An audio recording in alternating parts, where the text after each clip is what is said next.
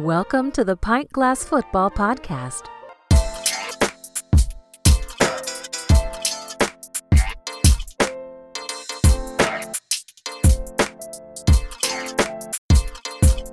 This is Pint Glass Football. Drink beer, talk football. If you're new to the show, be sure to follow, subscribe, rate, and review the podcast, and follow on social media, Facebook, Instagram, and Twitter at PGF Podcast. I'm your host, Brad Fowler, and McKinsey Brewing is the official beer of Pint Glass Football. Follow them at McKinsey Brewing and McKinseyBrewing.com to check out their lineup of award-winning craft beers.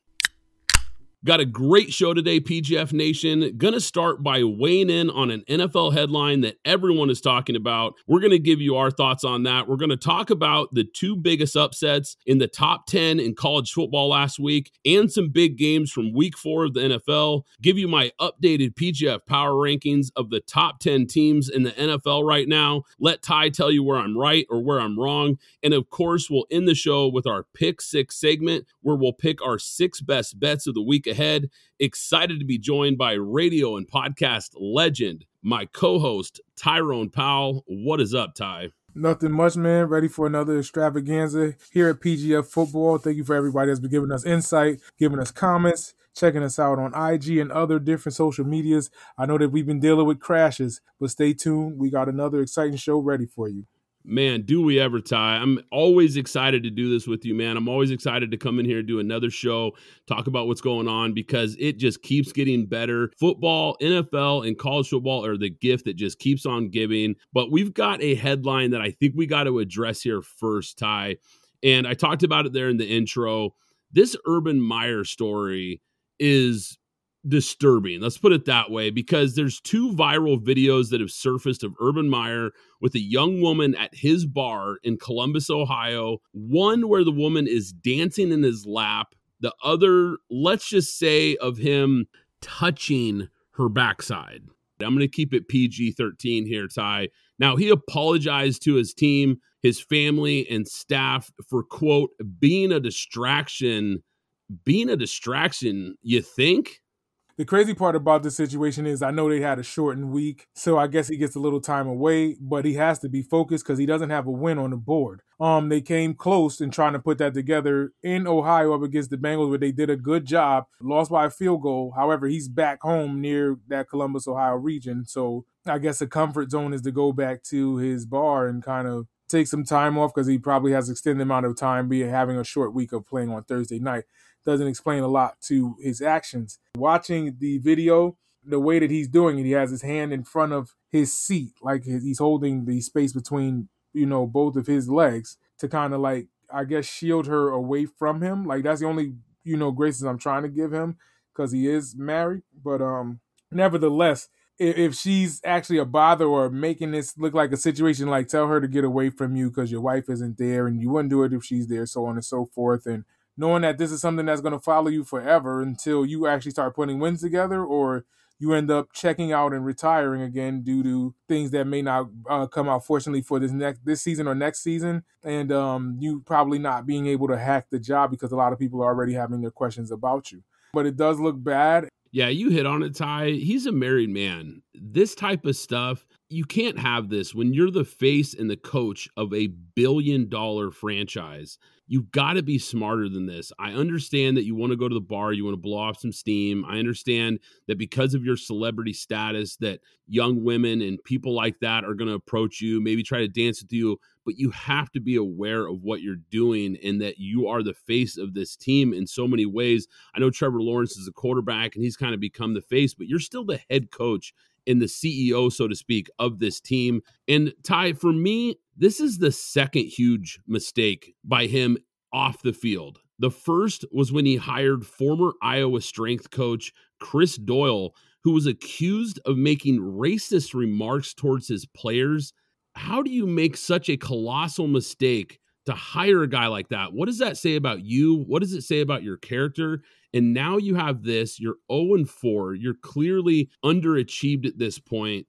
It's just a bad look, Ty. It's more than a bad look. It's poor leadership by a guy in a leadership position. You talked about the Jaguars 0-4 with one of the highest rated rookie quarterbacks of all time including a loss here to the Texans, no less, who have easily the worst roster in the NFL. So this has been a dumpster fire, and he is just pouring gas on top of that fire right now. Now, he might be a great college football coach. I'll give him that. But I didn't like this hire from day one. And as an NFL coach and a leader, Urban Meyer is a joke, Ty. And he's turned this franchise into a punchline. Week 1, to be fair to the Jacksonville Jaguars, this is Trevor Lawrence's first start in the NFL. And he may have lost to the Texans, but you got to think about this. He's never really seen exotic packages and defenses that are coming his way. So I got to kind of save face about that. The Jaguars are still young, and there's all a new offense. A lot of their offensive pieces that they're known to have haven't been here long or have just gotten there. With Trevor Lawrence, you also have Marvin Jones being another name to throw into the fray. And then you have guys like Chark, who isn't available. ATN gets hurt, and he's out for the season too. So they're having unfortunate injuries to go along with this situation. So I kind of want to be fair to at least the roster or the team. Now, to look at the situation with Urban Meyer is a bother because he knows what he's facing, and every team that he's coached, when something went down, he left, whether it was Bowling Green and him going to Utah, and in Utah, when Alex Smith went to the league, he didn't have the powerful presence that he had with the Utes. He went to Florida, and then next thing you know, he's with Chris Leak and Tim Tebow. These guys leave, and he goes to Ohio State because all of the talent left Gainesville. He gets to Ohio State, and then you watch Ezekiel Elliott and Cardale Jones leave, get a national championship, and he doesn't have the same quality of players that he's used to having. He sits down for a little bit and has the opportunity to come to the NFL, I guess, to sit around Trevor Lawrence because this guy is a talent. No lie about that situation. It's just that he has to hit the ground running. But he needs to hurry up and save himself, not now, but right now, being Urban Meyer. And I'm not forgiving either because it's like he's been given these ever so many chances. And there's been so many coaches in the same situation that have not been given the same gratitude. I'm not calling for his job. I'm just saying that this just shows such poor judgment and such poor leadership by a guy in a leadership role. I'm not impressed with what I've seen on the field, and I'm especially not impressed with the decisions that he's made off the field. It's a bad look for them. And if he doesn't turn it around quickly, he's going to be back in college football before you know it. But Ty, I want to jump into some of these games here. There were some big-time NFL games this weekend. The first one I want to touch on really opened some eyes. I know it opened my eyes. The Arizona Cardinals take care of business big time against the LA Rams, 37-20.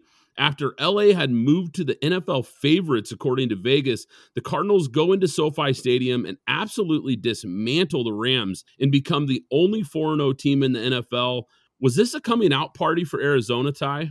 I don't even think it's a coming out party. I think it's more or less a situation where these guys know each other. It's a division battle. Both of them are fighting to stay unbeaten. I don't feel like that's even a rightful situation to say a coming out party where they're taking care of business up against some quality teams, including being the Tennessee Titan team in Nashville. Kyler Murray's ready for this. He's already taken those first 2 seasons on the chin as best as he can. They added a new weapon in A.J. Green, and A.J. Green is actually catching passes and touchdowns and making them count. Larry Fitzgerald, if you hear my everlasting voice on this network, please get back out there and play football because you're not fully retired yet. Try to help this team get a ring because I'm not a Cardinals fan, but I would love to see you leave the game with a ring, and you have the potential there where the defense is playing well and the offense that's high-powered and a quarterback that could buy time. And not only by time, he is not scared to scramble, which makes him an additional running back there. I think that makes it tons of pressure for that LA Rams team where they bank and pry and prowl for Aaron Donald to make plays back there. If he's able to be elusive and get away from Aaron Donald, that makes it a game. For them to put up 40 on the Rams in their backyard, I'm scratching my head on what everybody was hype about with the Rams because I knew this would finally come for this team right now. So they'll end up winning their fair share games. Don't get me wrong. There's a lot of season left. But they're going to have to play this Cardinals team again. This will take place on the week of December 13th. That Monday is the 13th. The Rams have to lick their wounds. The Cardinals cannot fall victim to gloating too high or knocking off an undefeated. I agree with everything you just said there, Ty. I had Alex Clancy of the Locked On Podcast Network, who covers the Arizona Cardinals this offseason. He came on the show and he blasted this team, and especially Cliff Kingsbury. And I have to be the first to admit, I was not a believer in Cliff Kingsbury. I was not a believer in Kyler Murray when they came into the league, and I had my doubts about them. But Kyler Murray and this team have really started to make me believe, Ty, because this offense is multiple in the ways that it attacks defenses. It gives you all types of different looks. They are fast. They're efficient. They're putting up big time points.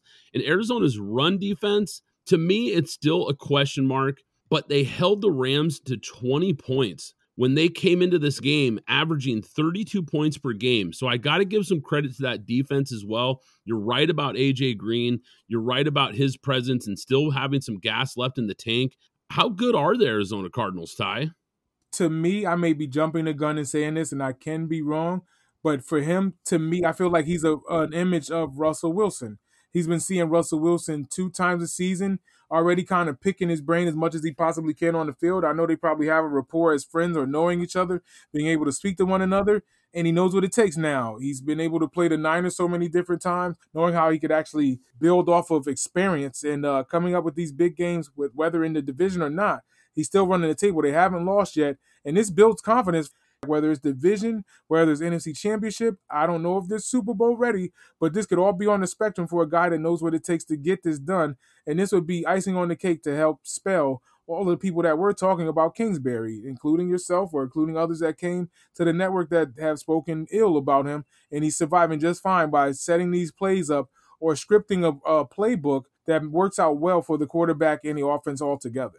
I've been really impressed, like I said, with what they've done, the creative packages they put together. The play calling has been immaculate, and Kyler Murray has been electric. There's no denying it. These guys have really got something going in Arizona, and I've got to give you credit, Ty, because when we did our NFL predictions episode, you took the Arizona Cardinals in this loaded division. You picked them to win the NFC West. I thought it was a bold take. I hadn't heard a single media-related person who covers the NFL, whether it's podcasters, writers, radio, you name it. I didn't hear anybody taking Arizona to win this division. Now, you alluded, there's a lot of football left. This division is deep, and a lot can change in a hurry in this league. We know that. But so far, so good on that prediction, Ty. Hats off to you with the 4-0 start for the Cardinals. I want to shift, Ty, to a game that almost everybody watched. This was a huge game, a ton of buildup to this one, a ton of drama. The Tampa Bay Buccaneers facing the New England Patriots up in Foxborough. It was Brady versus Belichick for the first time ever. This was a huge game in that regard. I think everyone was paying attention to this headline. Brady goes back to Foxborough to face his old team, his old coach. The drama was thick. It wasn't a high-scoring affair. It was kind of nasty out. It was rainy up there in your part of the country, made for a low-scoring game. What was your main takeaway from this one, Ty? Brady's the GOAT. And the crazy part about that is looking at knowing Belichick's seen everything in the past 2 decades of this guy and still having a tough time having to deal with it, whether the inclement weather, whether he has weapons around him or not. It's still awesome to see Brady go out there and play. And just knowing this area of New England, knowing the Boston fans, knowing the Boston people, they did as much as they can to cheer for him when he came out of the tunnel and made him feel special before the game started. As soon as he took the field, Boston, or AKA Foxborough, turned into themselves and started booing Tom Brady. Excellent storyline already. It's like they have to stay true to their narrative, regardless if we like it or not. And Mac Jones came out there and played some awesome ball to make this a good game. And there's the story of a guy named Brady, you know, the song from the Brady Bunch. They were down in the fourth quarter. He has to rev this team up, get them all the way downfield, and win another game again in front of his own old fans. Or I can still call them his fans because everybody was there with a 12 jersey on in blue. Everybody. So it's like knowing that they know they get to talk all of their junk about winning championships, and he's the reason. Great storyline, and knowing that the Buccaneers had to do it and they're down so many different pieces, whether it's within the defense, the offense clicked somewhat. I have my question marks about Mike Evans at the same time too, but they did just enough to knock off the Patriots in Gillette. Yeah, it was a big win for him, an emotional win, I'm sure. You hit it on the head, all the 12 jerseys and the signs and all the love for Brady, but when push comes to shove, they're going to root for their Pats, and that's understandable, but this was a fun game. For being a low-scoring game, this was actually a lot of fun to watch. My takeaway from this game really is, Ty, that this Bucs offense suddenly is struggling in the red zone. I think that's a storyline that people aren't really talking about. Now, this New England defense is pretty good, don't get me wrong, but we've seen this a couple weeks in a row now where they're not getting it done, where early in the season they seemed automatic when they got into the red zone. I'm sure that'll probably correct itself throughout the season, but I've got some concerns about that right now. Now, granted, they don't have Rob Gronkowski. They didn't have him for this game. So he's a big red zone threat, as we know, for Tom, and that's definitely playing a factor. The defense for the Tampa Bay Buccaneers is really banged up, especially in that secondary after losing Carlton Davis as well in this game to injury, and safety Antoine Winfield Jr. also left with a concussion. Richard Sherman looks old. I know they brought this guy in because they've got so many injuries in that secondary, but man, he looked old. He looked slow. And this is a Band-Aid over a cut that needs stitches. And until they get some of these guys back, this pass defense is going to get ugly in Tampa Bay. For the offensive situation, they haven't been healthy after that Dallas game. They had Antonio Brown out due to a COVID situation. Gronkowski taking a huge hit up against the Rams, looking similar to the hit that he took in New England. I think they were playing the Broncos that game where he took a bad hit in his back and left him out for a couple of games, and it looked identical. So them going out there not at full strength, once you get to see them at full strength, you still have to worry about Godwin, AB, Gronk, and Evans all going out for pass plays, and whatever running back is behind them in Rojo or Fournette, they all have that together. If they're not all together, you have a legit shot to make this tough. You could send a blitz at Brady and try to make him erratic when he's older, but he's still the greatest quarterback we've ever seen. So they're still able to finish games with or drives with field goals and still able to knock these wins out. So I can't really poo-poo them on the bad side or the good side. They're doing what they can with what they have and still remaining successful. One loss at this point in time in the season. Yeah, and that's fair, Ty. And the big storyline, as we know, was Brady and Belichick. But what kind of got lost in this, and you touched on it briefly, was Mac Jones. This kid was awesome. And I'm starting to buy in, Ty. This kid is poised. He's accurate. He's smart with the football. He completed 19 straight passes at one point in this game. And he put the Pats in a position to win late with a field goal try that just missed going off that upright. I was really impressed with what I saw from Mac Jones. This builds moxie. It builds character. Going up against somebody that I know he's trying to emulate. There's no way that they can say that they didn't try to beat Tom Brady. So going up against them and being able to compete and being inches away from a field goal that could push overtime, or hopefully, which everybody's been clamoring about, if Bill Belichick should have went for the fourth down play to extend the drive and help them either get a closer field goal or score a touchdown, where the numbers say that he made the wrong decision by kicking that field goal from 57 yards out, where the longest kick Folk has made is 55. So you put a lot of pressure on him in the rain. So this actually question marks Bill Belichick play calling at that point in time, where I don't want to hold him too heavy to the heat, but this is the situation that he has to address, and he'll end up dodging a bullet because the game is over and everybody's more in line to the spectacle seeing Brady and Belichick go at it. Yeah, and he's been a guy that's really faded away from analytics. He's had quotes in the past about how he doesn't really buy too much into analytics and he coaches more with his gut. And let's face it, how can you argue with the greatest coach of all time? But yeah, that one backfired on him, certainly. And it was a long kick in the rain. You know, in hindsight, 2020, he'd probably go back and make a different decision there. But all in all, pretty entertaining game. Like we talked about with the Bucs, this team is still really banged up. A lot of these guys are expected to come back. But are the Bucs still the team to beat in the NFC, Ty? Without a doubt. And there was a feature that I wanted to get to defensively with the injuries that they have in the secondary. At least they had to at least bring somebody in there. And with them having Richard Sherman, he may be slow because he's fresh off the streets. He's not in game shape as of the first 3 games went down. And I'm not going to say he's going to build up the speed out of nowhere to be able to keep up with these stronger, faster receivers at this point in time. But at least he has the IQ to be in the right place at the right time. When these guys start to all get healthy, he could play the defensive backfield and might move to a safety if possible, kind of like what Rod Woodson did or Charles Woodson did, and be an extra corner if these guys get beat, knowing what these receivers like to do. But knowing that they have that much more brilliance on the defensive side of the ball, where Richard Sherman's been to 3 Super Bowls? Without a doubt, Tom Brady is the guy to beat. Everybody's worried about Tom in the month of January. Yeah, I'm definitely not giving up on this team by any stretch. In a close game, in a late game situation, there's still nobody I trust in the NFL more than Brady and the Bucs right now. But another huge game, the Monday Night Football game between the LA Chargers and the Las Vegas Raiders. The Chargers took care of business 28-14. This game got interesting for a little bit there in the third quarter after the Chargers went out to a big 21-0 lead. The Chargers are now in the driver's seat of one of the best divisions in the NFL after beating the then undefeated Raiders at home. I say home here, and I know you can't see me because of the podcast, but I'm doing air quotes here, where they reported 70 to maybe even 80% of the crowd was wearing silver and black. So this was a really impressive win in that regard for the LA Chargers. Back-to-back huge wins for LA over KC and now Las Vegas. This is a great situation with Justin Herbert not only proving himself early in the season to be 3-1 at this point in time and being atop the AFC West right now, in which the Chargers now have the edge over the Raiders to be in first, whether they're 3-1 or not. The Raiders are now down the tiebreaker with the Chargers winning this game.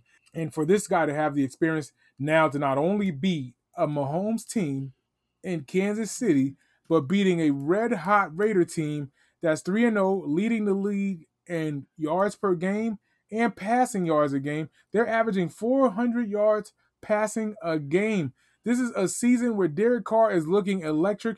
A lot of those situations where we would think Derek Carr would crumble, he's making those passes and they're on the money, and he has so much touch with the ball. A lot of these times, these Raider receivers were letting him down. The only one that was really showing up was Waller. And Renfrow here and there, like Renfrow was, having to do a lot more on the field. He's no longer a secret. So these defenses know about him. But I definitely have to tip my hat to what the Chargers were able to do in this game. Just like you said, I seen it. The people I was watching the game with, I was like, do y'all see the bottom half of the bowl is all black? Like, it was dark, like they were really in the black hole. And he's still able to make a difference while that crowd was being severely loud every play call. And the home team isn't even a home team. Knowing that he's been able to deal with this is his second season in the league and looking dynamic as he was last year, but they just didn't put those wins together. Now they're winning games. The only one I'm worried about is Eckler, because Eckler was actually hobbling around, but he still was able to be effective within the offense, including a score also. So we might have another team gracing the AFC West, and it's early in his career. So it's dynamic that as young as Mahomes is and being dynamic as he's been dominating the AFC or his division, Herbert might step in there and be the new sheriff. But we'll see. This is going to be early. I'm still giving Mahomes Jr. Don't think I'm going away from Patrick in that track meet of the Kansas City Chiefs. But Herbert just made this interesting, not only knocking off the Chiefs, but he just came around and beat the Raiders while they were in their home field. Yeah, Justin Herbert is entering the early MVP conversation. Really crazy to think coming into this, because we saw how good he was as a rookie, but he has clearly taken another step here early on in this season. He was 25 for 38 with 3 touchdowns. He threw some absolute lasers, some dimes. I mean, absolutely gorgeous balls in this game, and really pushed them to that big early lead. Like I said, Vegas, you got to give them credit. They're a good second half team. They made a push. They made it interesting.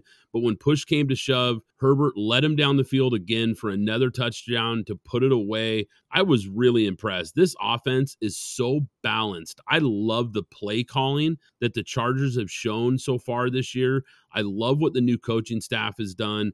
Austin Eckler, you touched on him. He was big in this game. I mean, he really provided that balance. It set up the play action pass. It really got this Raiders defense on tilt there for a while. The Chargers defense on the other side was awesome in the first half, only giving up 51 yards. But the Raiders made adjustments. Like I said, they came back to within 7, but Herbert was clutch, responded with a 10-play, 58-yard touchdown drive to put the game out of reach. How good are the LA Chargers?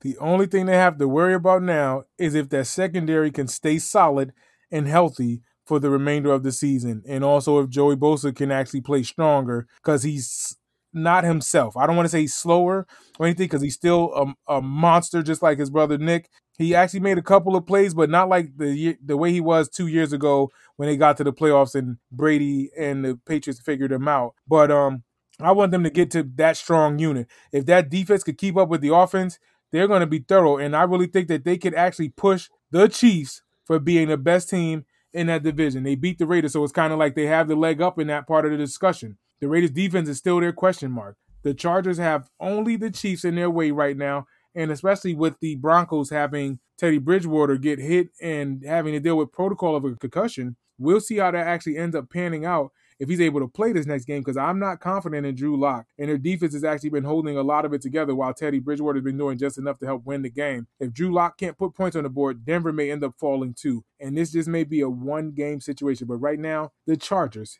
have the lead in the AFC West in the first quarter of the season. I want to shift gears here, Ty, to college football, because we also saw two impressive upsets that I want to get to here. The only thing that we know right now about college football is that we know nothing. This season has been unbelievably unpredictable. We have seen so much shakeup. 5 top 20 upsets this past weekend, including 2 in the top 10 that, like I said, I want to touch on here. I want to start out west in the Pac-12, where we saw Oregon, number 3 Oregon, lose to Stanford on the road. This was a head-scratcher, Ty. This is a team that had a huge win against Ohio State, was in the driver's seat to possibly get back to a college football playoff, and they just absolutely came out flat versus the Stanford Cardinal with just over 2 minutes to go. Oregon trying to run out the clock. They decide to pass on second down, incomplete on the throw, which gives Stanford an extra 40-plus seconds of clock with the timeout when they punted the ball back to them with 1:51 to go and a 7-point lead.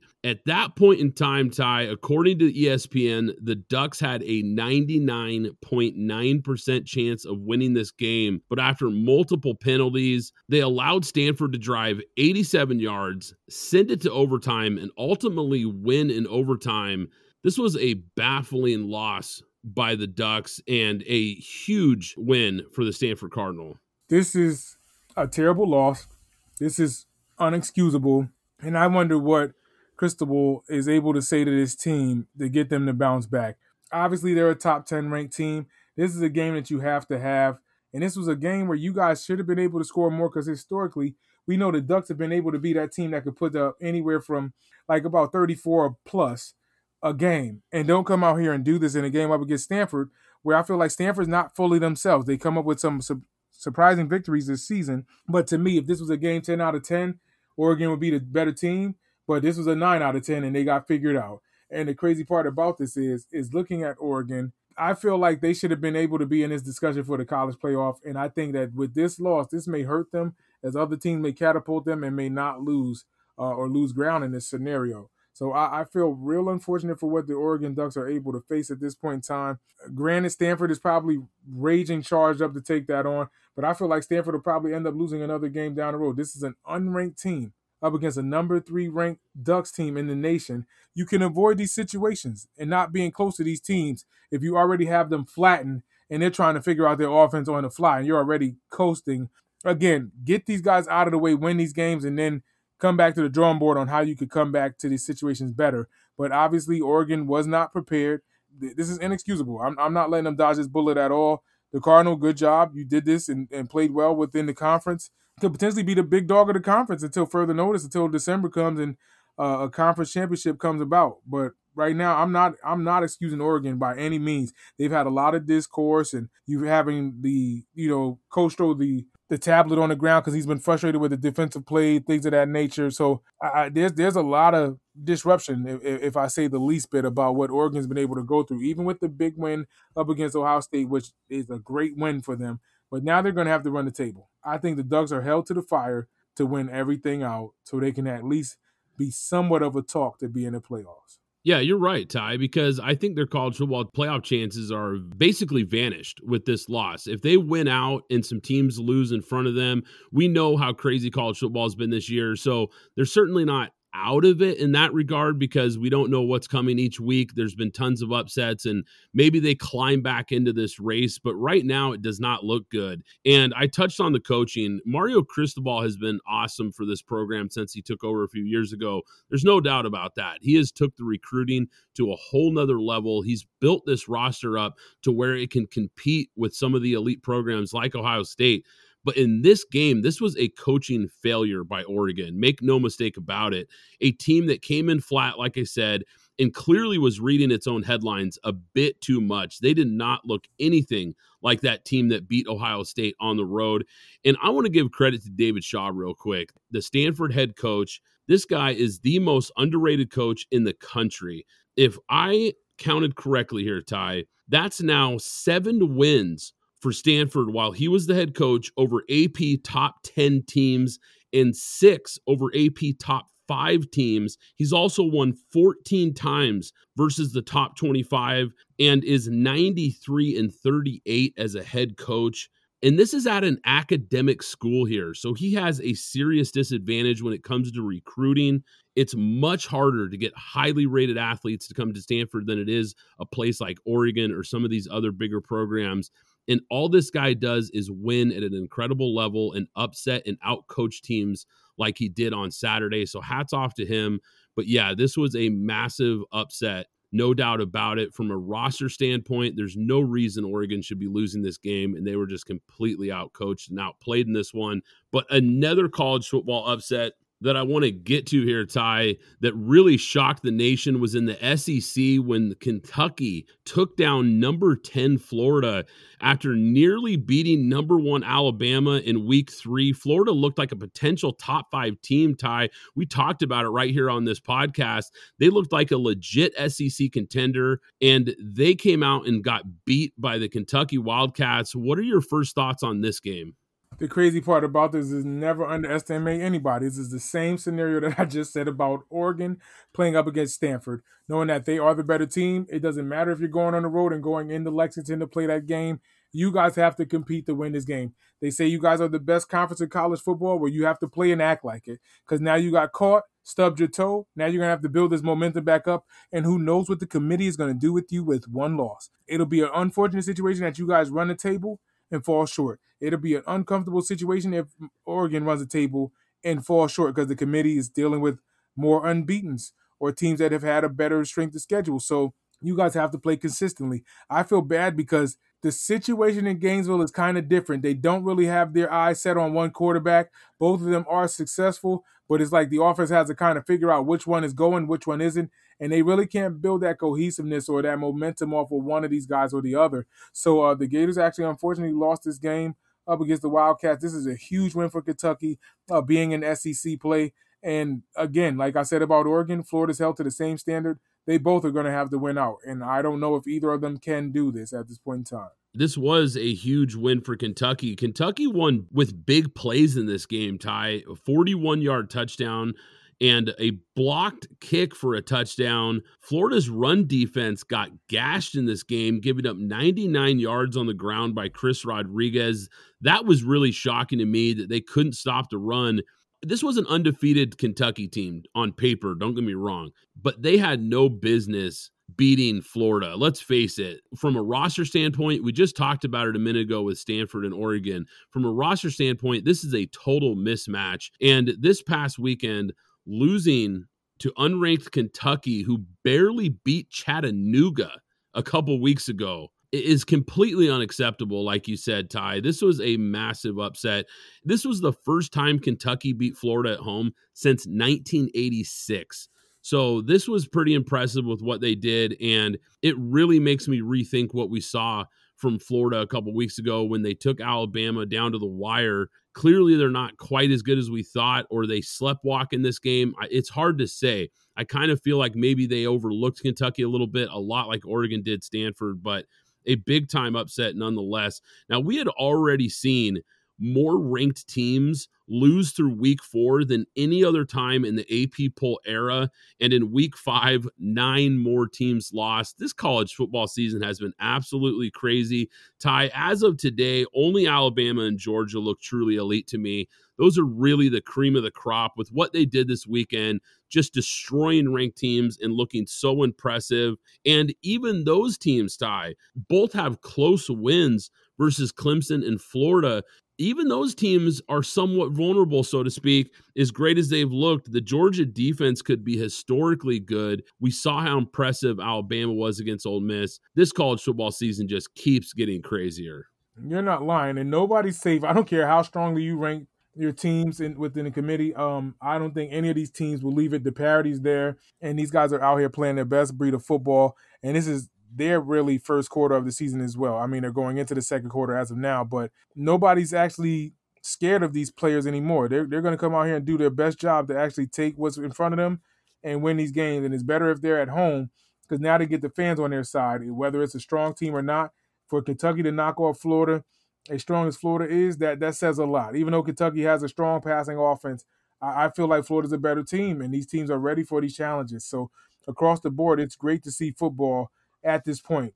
I never could believe that, a team that could be unranked be the top 5 team, regardless of how we look at it, whether they're at home or on the road. It could potentially happen. Yep, it's been an absolute blast, Ty. It'll be fun to see what happens this weekend. And, of course, it's time for PGF Power Rankings. I'm going to update it for you guys. Last week, I did my quarterback rankings, mixed it up a little bit. It's time to get back to the team power rankings, the traditional top 10 that we do here on PGF. A lot of shakeup here, Ty, since the last time we did this. At number 10, I've got the LA Chargers. We just talked about this team on Monday Night Football. This is a team that's one field goal away from being 4-0. The new head coach, I've talked about how good he's been and has really changed the culture for them. This defense looks like it's for real. I love the balance I've seen. I really like what I've seen from the LA Chargers. At number 9, I've got the Cleveland Browns. OBJ and Baker doesn't work. I mean, let's face it. This is probably one of the most shocking things about this team. Landry is clearly the key to this team. The run game is elite, but Baker Mayfield is the weak link on this team. He played absolutely terrible last week, but the Browns still won. And when you see something like that, that tells you that this is a good football team. When your quarterback can play that poorly and the rest of your team can pick you up and still get a win, it's showing that the Browns have really turned the corner and have become a very good team in this league. At number 8, I've got the Baltimore Ravens. This is a team that's been really hard to figure out. They could easily be 4-0, Ty, but they also could be 1-3. They've been in a lot of close games. They've had some go their way and some not. They looked pretty good this last weekend with a big win. And Lamar Jackson continues to improve as a passer. They've got a top 5 coach in the NFL in Harbaugh. He has been so consistent there. This team is always going to be competitive with him at the helm. The run game opens up wide open passes for wide receivers because they're so afraid of the threat of Lamar Jackson being able to run the ball. He is getting those big plays down the field, and all this team does is win. At number 7, I've got the Dallas Cowboys. Ty, you made the bold statement last week of saying the Dallas Cowboys are a Super Bowl contender. At the time, I was thinking, wow, that's a really hot take here. But I think you were 1 week ahead of the national media because all day today on ESPN Radio and some of these other outlets, I keep hearing people say, are the Cowboys a contender? Are the Cowboys a contender? Well, nobody was saying that a week ago except you. So hats off to you. You were really ahead of this thing from what you've seen from Dallas, and I'm starting to agree with you. This defense has really improved. I love what I've seen from them, and the offense is explosive. I expected this game against the Panthers to be much closer. I took the Panthers in my pick 6 to cover this game. I thought it would be close, and the Cowboys really pulled away. I was super impressed with what I've seen from them. At number 6, I've got the LA Rams. This is the team that really came out flat versus Arizona, but they still have an elite defense. I believe in that side of the ball, even though they got carved up. I think Kyler Murray is going to do that to most teams. I expect them to adjust and get back on track, but the offense is going to be a problem for anybody in this league. They've got weapons. They've got Stafford. They've got the play calling. I still believe in this team long-term, but they definitely took one on the chin this weekend. And coming off of that win versus Tampa Bay, I kind of expected a little bit of a letdown in this one, so it's not completely surprising. At number 5, I've got the Green Bay Packers. The Packers have won 3 in a row. The defense is starting to play better. I like what I've seen from them. They really got after the Pittsburgh Steelers this weekend, a team that is in a free fall for sure. But I really like what I'm seeing from the offense is starting to click. Randall Cobb has actually made an appearance in this game with 2 touchdowns. He was kind of quiet these first couple of weeks. It seems like he's starting to fit back into this offense, and his familiarity with Aaron Rodgers, I certainly didn't see that coming. But they were able to really protect Aaron Rodgers, and they're missing some key offensive linemen because that Steelers pass rush is legit, and they couldn't get to Rodgers. This O-line is really underrated. I think the defense is underrated, and the Packers are suddenly in the mix again. At number 4, I've got the Tampa Bay Buccaneers. We talked about them earlier. The pass defense is now the worst in the NFL with all those injuries. I think that's going to be a problem going forward until they get some of these guys back. But here's the thing, Ty. They didn't play all that well against New England, and they still pulled out the win. That's the sign of a championship-level team, and that's why I'm not ready to give up on them by any stretch. Haven't looked as good as they did early in the season, but like I said, you've got Brady, you've got all these offensive weapons and guys coming back. I think they're going to be just fine. At number 3, I've got the Kansas City Chiefs. The biggest issue for the Chiefs is, quite frankly, that defense is terrible. It is not very good, but the offense only has 1 3-and-out this entire season so far. They've got the best offensive play caller and designer possibly in the history of the NFL. They still have all those weapons. They can still outscore just about anybody in the NFL at any given time. The defense is a concern for me, though. This is going to be a major problem for them. I'm really not sure how they fix it. They're really a one-sided team right now, with the offense being as good as they are and the defense suddenly becoming one of the worst in the NFL. But when you've got Patrick Mahomes in that offense and the track meet, as you call them, I think they're still a very dangerous team in the AFC. At number 2, I've got the Buffalo Bills. Right now, the Buffalo Bills have the best point differential in the NFL. Josh Allen is elite. He's really taken that next step from what we saw last year, where he put himself in the MVP conversation, one of the best young quarterbacks in the entire NFL. This is a really well-coached team. They're dynamic. They've got playmakers at multiple positions. The defense is starting to come around, and this is a dangerous team who just looked really good. Granted, against a bad team, but they looked razor sharp these last couple weeks, and I've been impressed with what I've seen from Buffalo after that week 1 loss to Pittsburgh. And at number 1, I've got the Arizona Cardinals. The only 4-0 team left in the NFL. They are explosive. We talked about them. They're dynamic on offense. Veterans A.J. Green and J.J. Watt have brought some leadership to this team. I really love what I've seen. And they've got 400-plus yards and 30-plus points in every game this year. They are going to be a handful for whoever they face. I don't know if they're going to stay at this number 1 spot as the weeks go on, but right now it's hard to argue that they haven't been the most impressive team so far in the NFL. So, Ty, tell me where I'm right and where am I wrong on the PGF Power Rankings. Whoa, Nelly, we got a lot of shaking up to do. The crazy part about this is you don't even have the Raiders ranked. They suffer 1 loss and they're out of there against a Charger team who's in this discussion. Like, this is baffling to me. So I really feel like the Raiders should get some just due for the damage that they've done, and they're leading the league in passing yards. You have the Cowboys lower than the Rams, and I feel they're a better team than the Rams. I'm going to actually blow your lid right now. The Dallas Cowboys are a better team than the Green Bay Packers right now. I am not thrilled at the way that the Packers have been winning games right now. I feel like they could have put up more points on the board up against Pittsburgh while Pittsburgh is struggling, and Ben Roethlisberger looks bad at this point in time. So just like you stated a little bit earlier, are the Tampa Bay Buccaneers the team to beat? They're 3-1.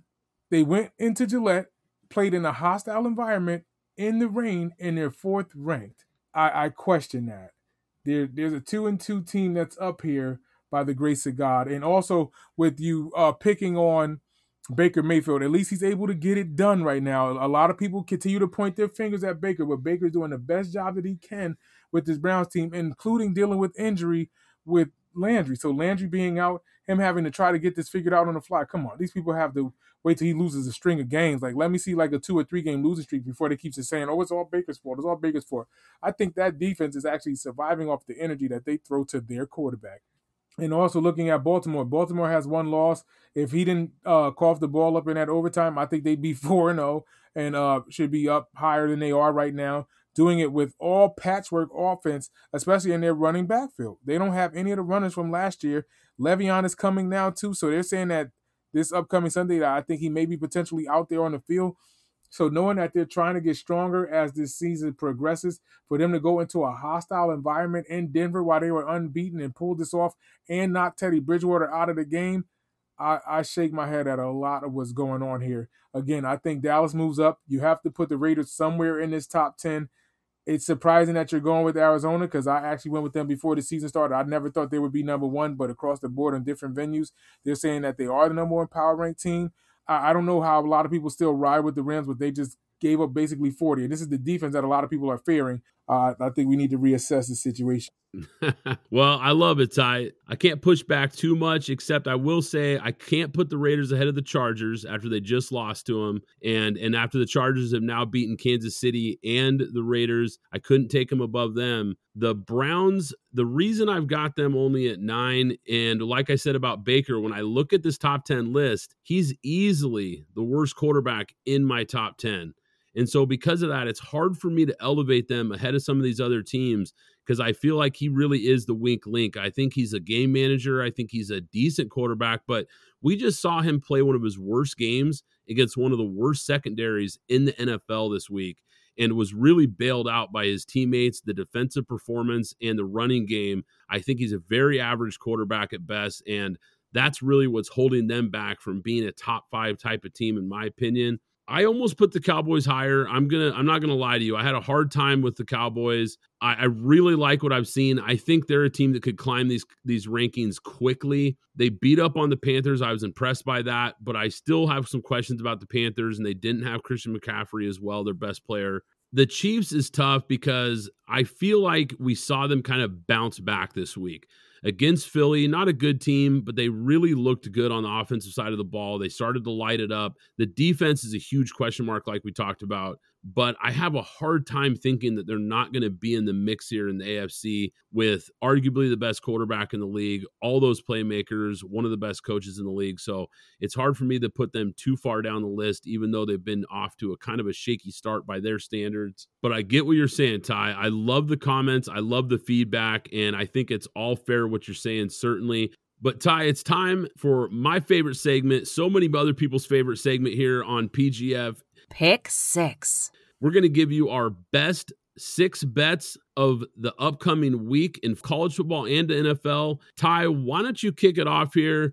I'm going to go on a limb. Michigan and Nebraska. I think Nebraska's been playing better football, but I think Michigan wins this game, giving 3.5 on the road. I think with that impressive win up against Wisconsin, I feel like Michigan could be making strides to get back to relevancy across the board. I'll take Michigan giving 3.5 and a night game. I absolutely love that bet. I think that Michigan is really starting to put it together here. Nebraska, I have not had faith in this team since they started the season. They've shown me nothing to convince me otherwise. I think Michigan's clearly the better team. I'm shocked that Michigan isn't a heavier favorite in this one. I would have expected them to be at least a 6.5 or even 7-point favorite. 3.5, I feel more than comfortable laying those points. So I'm with you on that one, Ty. I'm going to start here on Thursday Night Football.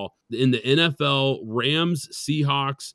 This is a big NFC West showdown. Rams coming off a blowout loss to Arizona, and Seattle coming off a win over San Francisco, where they were actually outgained by 223 net yards in that game. I don't believe in the Seahawks outside of Russell Wilson. I feel like him and some of these playmakers are about all they have, and some outside of that, I'm really not sure what this team does well. Now, I expect a refocused, sharp Rams team that bounces back, knowing that they've got to keep the pace here in this loaded NFC West division. So I expect a huge effort from them. I'm going to lay the 2 points and take the Rams on Thursday Night Football. Okay, the next one I have, I'm going out on a limb, people. And I don't know if you want to run with me, but he said I got to build this one back up. I'm going to start early on Saturday. Texas with the upset over Oklahoma, getting 3.5. I'll take the points, and I think Texas wins outright. Do that across the board, line and money line. So you got Texas plus 3.5 and the money line. Yes, I think they win this game outright. Enough is enough with Oklahoma just squeezing by week after week, and Texas needs something to spark that university. This is a game, Red River rivalry. Everything's on the line. October is here. This is a game the Longhorns need. If otherwise, they fall out of top 25. Ty, I love this pick too. This is actually a pick that I considered taking here on the pick 6. I love that bet. I love Texas in this spot. You know they're going to be fired up for the rivalry. And you're right. Oklahoma just keeps skating by against inferior competition week in and week out. I think that they are easily the biggest paper tiger in the top 10 right now. And I think Texas gets it done. I'm with you, and I love your play with putting some money on the money line as well. So I love that pick, Ty. I'm going to move to the NFL, I'm going to get back to the NFL here, Ty, and I'm going to take the Miami Dolphins getting 10.5 versus the Tampa Bay Buccaneers in Tampa. This is a bet the number game, not the team. This is where you've got to kind of bite the bullet here and take the points, because we talked about this Bucs secondary. It is absolutely terrible right now with all the injuries and no Gronkowski in this game for Brady. Bucs coming off that big emotional game versus New England, going up against Brian Flores, the former assistant coach at New England. He knows Brady better than most people, and we saw how big that was last week when Belichick faced Brady. So I've got Miami taking the 10.5 here. It's a big number, and I think it's just too big of a number. Now, Miami has really not played very well these last couple of weeks, but this is still a really good roster. This is a team that most people thought would be a playoff team. Inflated line here at plus 10.5. It's too much value for me to ignore, so I'm going to take the Dolphins in the points. Last but not least, in the NFL, that Monday Night Football game in Baltimore, the Colts may be in deep trouble for this game. I'm going with the Ravens giving a touchdown. I think this can get messy early, especially with ball control, being able to run the ball. I think Lamar is kind of calming down, feeling this out, and he gets another weapon. If Le'Veon is a full go, they have at least their running game together. This should open up the passing game as well. I'm going with the Ravens to win big. I at least say double digits. Man, I'll tell you, Ty, I don't like laying 7 points in the NFL very often. I think it's a lot of points to give up, especially versus a Colts team that kind of bounced back last week and started playing a lot better. But I don't hate it, because I do think Lamar and this running attack and his big play threat, setting up the big passes downfield, I think it's going to be a problem for the Colts, certainly. And it's a lot of points to lay in an NFL game, but it's a big spotlight game. The Ravens have kind of got it going now. I love what I saw last week, so I like the take, and I like the pick there, Ty, to round out the pick 6. I'm going to go back to the Thursday night ESPN college football game, Houston versus Tulane, and I'm going to lay the 6 points with Houston. Houston is rolling right now, Ty, with 4 straight wins, putting up 40-plus points in 3 out of those 4 games. And Tulane is headed in the opposite direction. They have really played uninspired football. Houston also has an extra day to prepare for this game as well. The line opened at -4 and has already moved to -6. So that tells me that the sharp money is most likely on Houston, and I'm going to follow the sharp money and take the Cougars and lay the 6. That is going to do it for today's Pick 6, and it's also going to do it for today's episode. If you guys enjoy the Pick 6 segment that we do here, you enjoy betting on football games, be sure to follow on Twitter at PGF Podcast and the website pintglassfootball.com, where we post betting picks by Pint Glass Football betting analyst Leland Betancourt. He puts out a bunch of free picks for college and NFL every week, so be sure to follow that if you want to get some extra free picks as well. But that is going to do it for today's episode. Hope you guys enjoyed it, PGF Nation, and we'll catch you next time. Thanks for listening to the Pint Glass Football Podcast. Be sure to subscribe and follow us on Twitter at PGF Podcast.